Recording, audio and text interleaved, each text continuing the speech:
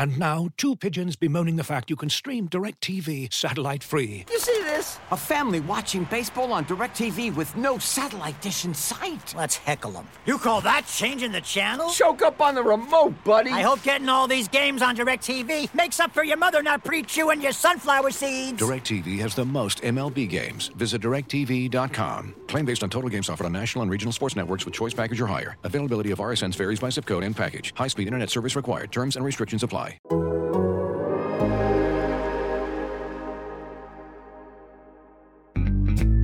Thursday night updates, the Raiders' COVID situation, and practice update Wednesdays on this episode of Fantasy Football in 15. Hello everyone, welcome into Fantasy Football in 15 for Thursday, October 22nd, Week 7, getting underway later today. Eagles and Giants in a huge, monumental clash for the NFC East. This one could determine who ends up winning the worst division in NFL history. How about that? How about the Giants still being involved in the postseason race, in the NFC East division race with one win going into Week 7? You got to love and or / hate that. We will talk about that game in a bit. I am Michael Beller, joined by Derek Van Riper. DVR, how you doing, my man? Doing really well. A little bummed out about the quality of the NFC East and a little bit happy at the same time, since I tend to root against more of those teams most years than not. So it's a good slate overall this week, even though this Thursday game might be an annoyingly slow, ugly game.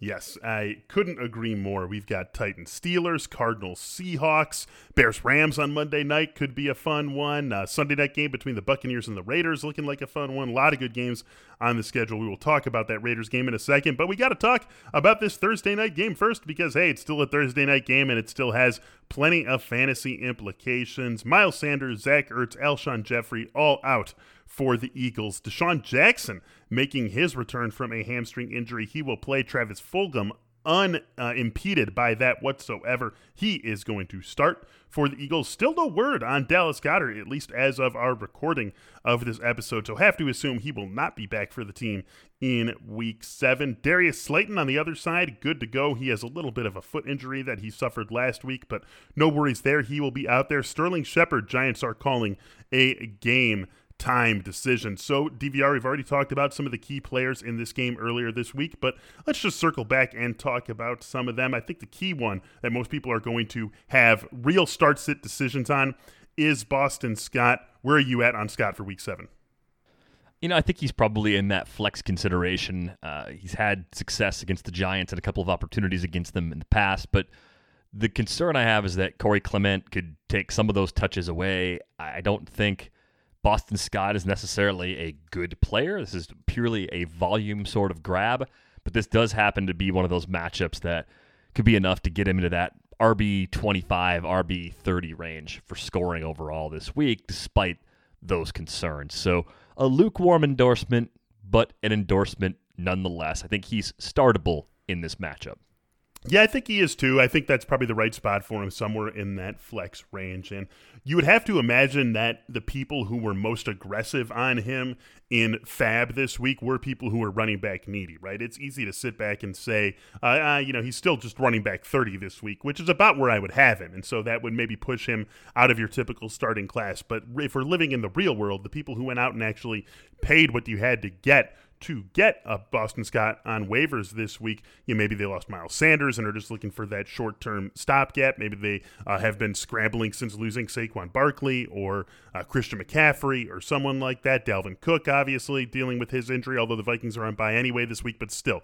Most people who ended up getting him didn't get him for cheap in terms of waivers. So it does feel like a guy who is going to be started more often than not. I would say keep your expectations for him in check, keep them realistic, be happy with RB2 numbers. If he gives you RB2 numbers, like if I was starting Boston Scott and you told me right now, I can guarantee you he will be RB24 for the week, I would absolutely take that rather than rolling the dice and seeing what I get for real. Everyone else to me in this one, Derek, feels pretty standard. I think you've got Carson Wentz right on that QB1 fringe, where basically however you've been treating him, you're still going to treat him that way. Travis Fulgham, an easy play. Darius Slayton, a relatively easy play. Sterling Shepard, even if he goes for the Giants, you're probably not playing him. Devontae Freeman, a pretty easy play given the volume that he has. Daniel Jones should be nowhere near your lineup, and I think that maybe even goes for super flex teams unless you only have him as your QB2 option. Otherwise, you're probably going to want to go in another direction. Let's get to the Las Vegas Raiders here. Their starting right tackle, Trent Brown, was put on the COVID-19 list on Wednesday. The silver lining here, Derek, is that the Raiders were on a bye last week, so the team had far less contact with one another than would be typical. Obviously, they didn't play a game last week, so there's no concerns about the team who they just played, as we have seen happen for other teams that have had COVID-19 issues. But the one thing to keep an eye on here is that the Raiders, while they did practice Wednesday, sent the entire offensive line home for contact tracing. Obviously, that position group has very close literal, physical. All of that is a relationship that could compromise these guys going into this weekend. It's something that we're going to have to keep an eye on. The Raiders host the Buccaneers on Sunday night. Obviously, we'll have much more clarity on this game before Sunday night. It's not like we're going to be making these decisions then. And hard to imagine that the NFL would force the Raiders to play a game without an entire position group if it came to that. It's just something we're going to have to watch over the rest of the week here. Yeah, and I think with teams now, at least some teams having had their bye week already, the Raiders, of course, as you mentioned, being among them, we don't really know what the league is going to do as far as making schedule adjustments if needed. I think at one point it was suggested maybe we'd get another week added, a week 18 after the final week of the regular season. We just don't know at this point. And I would agree with you. I don't think they would force the Raiders to play with an all backup offensive line. If you lose an entire position group, that would almost certainly lead to some sort of rescheduling, postponement, some kind of adjustment. So definitely a wait and see for now. Yeah, and hopefully, again, we get good news. Like we said, the fact that the team was on a bye, so the players were not with one another in a way that they would be had they had a game last week, it gives you a little bit of hope that there isn't too much of a spread on the Raiders, if there's really any spread at all. So something to keep your eye on over the next couple of days here leading into the weekend. Looking for an assist with your credit card, but can't get a hold of anyone? Luckily, with 24/7 U.S.-based live customer service from Discover, everyone has the option to talk to a real person anytime, day or night. Yep, you heard that right. You can talk to a real human in customer service at any time. Sounds like a real game changer if you ask us. Make the right call and get the service you deserve with Discover. Limitations apply. See terms at discover.com/creditcard. And now, two pigeons bemoaning the fact you can stream DirecTV satellite-free. You see this? A family watching baseball on DirecTV with no satellite dish in sight. Let's heckle them. You call that changing the channel? Choke up on the remote, buddy. I hope getting all these games on DirecTV makes up for your mother not pre-chewing your sunflower seeds. DirecTV has the most MLB games. Visit DirecTV.com. Claim based on total games offered on national and regional sports networks with choice package or higher. Availability of RSNs varies by zip code and package. High-speed internet service required. Terms and restrictions apply. All right, Derek, guess who is back in the news? Our old friend, Antonio Brown. Adam Schefter stirring the pot here on Wednesday. Antonio Brown will be eligible to return to the football field after Week 8. Of course, he is not on a team, but the NFL will consider him being out, quote, these first 8 weeks of the season as him serving his suspension that he still owes the league. Adam Schefter reporting that the Seahawks, among others, are interested. Derek, we got to talk about this, but I mean, there's no reason to be interested in him in a fantasy perspective. I mean, the over/under should be 0 almost, right? Like, there's no way that Antonio Brown suits up in the NFL this year, is there? I don't think there is. I can't say no way, but I'd be surprised if he suited up and had anything that resembled the role that we're accustomed to seeing him fill during his time with the Steelers. And with the Seahawks being the team that apparently is making a push for him, you wonder where the target's going to come from in that offense. DK Metcalf, Tyler Lockett. Obviously, that's an offense that can sustain 3 pass catchers every week, but that's not the Antonio Brown that you're used to. You're not going to completely ignore Metcalf and Lockett just to get him involved. I don't know why the Seahawks want to take on that risk. It doesn't seem like an area of need for the team whatsoever. It seems like a move that actually has more downside than upside for them in particular.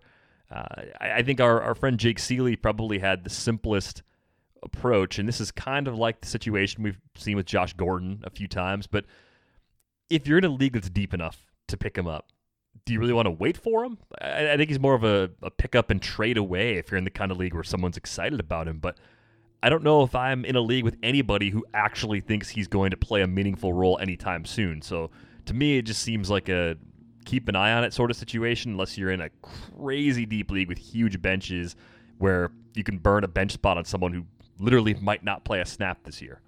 Yeah, I just don't believe it. I mean, like we've seen it with Josh Gordon before. These are problem players who have so many issues to get over that go beyond that are football related too. I mean, obviously they have their off-field problems, but we're talking about football related issues too that Antonio Brown would have to surmount. And who's going to sign him? How are they going to fit him in? There are just so many question marks here that it's just very hard to imagine him signing with the team.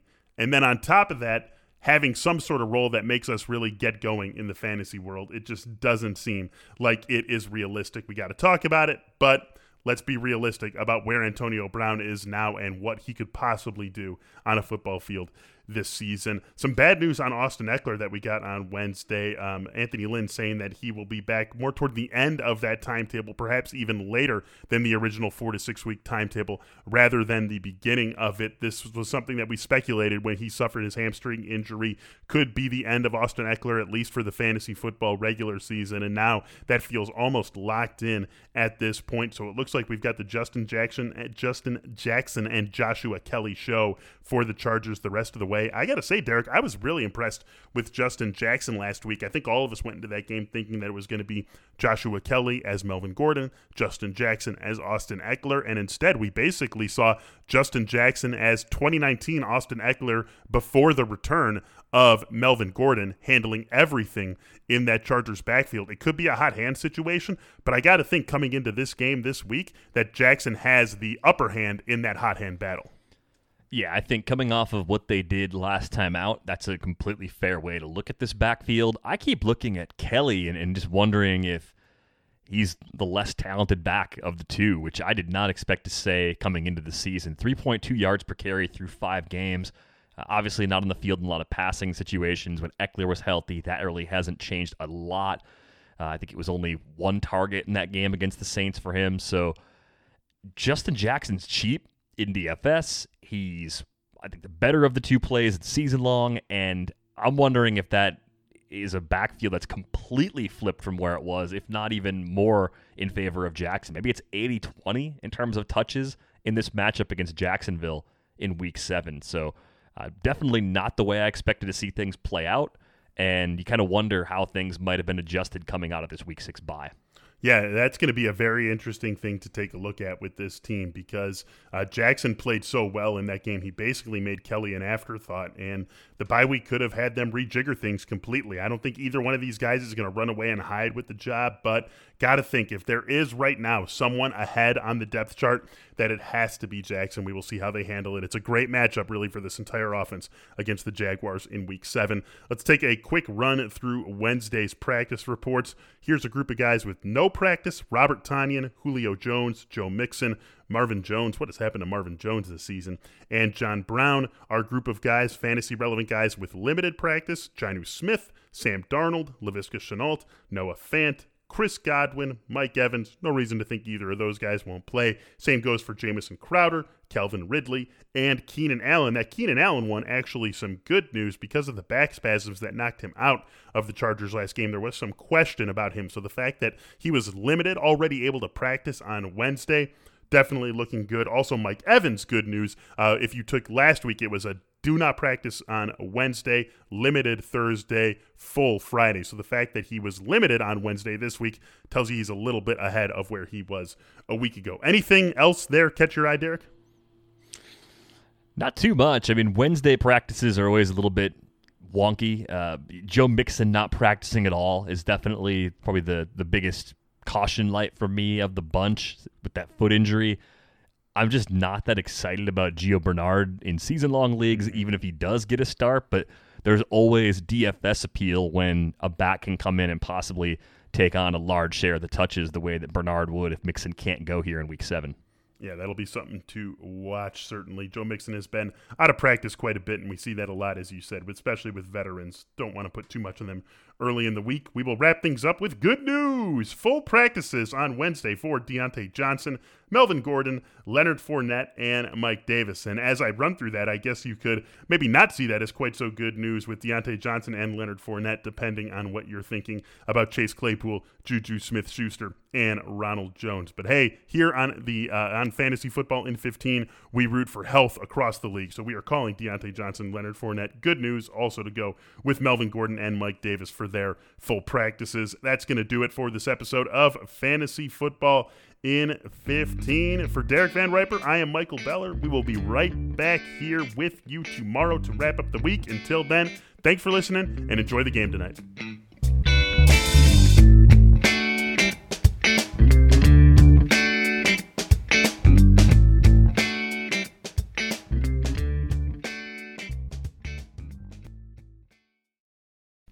As you've probably heard by now, we've teamed up with BetMGM this season. We'll be using BetMGM lines to make all of our picks, and we'll have special offers for our listeners each week. If you haven't signed up for BetMGM yet, use bonus code The Athletic, and you'll get a 1-year subscription to The Athletic, plus up to a $1,500 first bet offer on your first wager with BetMGM. Here's how it works.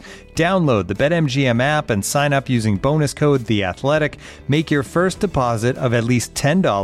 Place your first bet on any game and claim your voucher for a 1-year subscription to The Athletic. See BetMGM.com for terms. U.S. promotional offers not available in D.C., Mississippi, New York, Nevada, Ontario, or Puerto Rico. Gambling problem? Call 1-800-GAMBLER. Available in the U.S. Call 877-8-HOPE-NY or text HOPE-NY 467-369 in New York. Call 1-800-NEXT-STEP in Arizona. 1-800-327-5050 in Massachusetts. 1-800-BETS-OFF in Iowa. 1-800-270-7117 for confidential help in Michigan. 1-800-981-0023 in Puerto Rico. First bet offer for new customers only in partnership with Kansas Crossing Casino and Hotel. Don't forget, if you haven't signed up for BetMGM yet, use bonus code The Athletic, and you'll get a 1-year subscription to The Athletic, plus up to a $1,500 first bet offer on your first wager.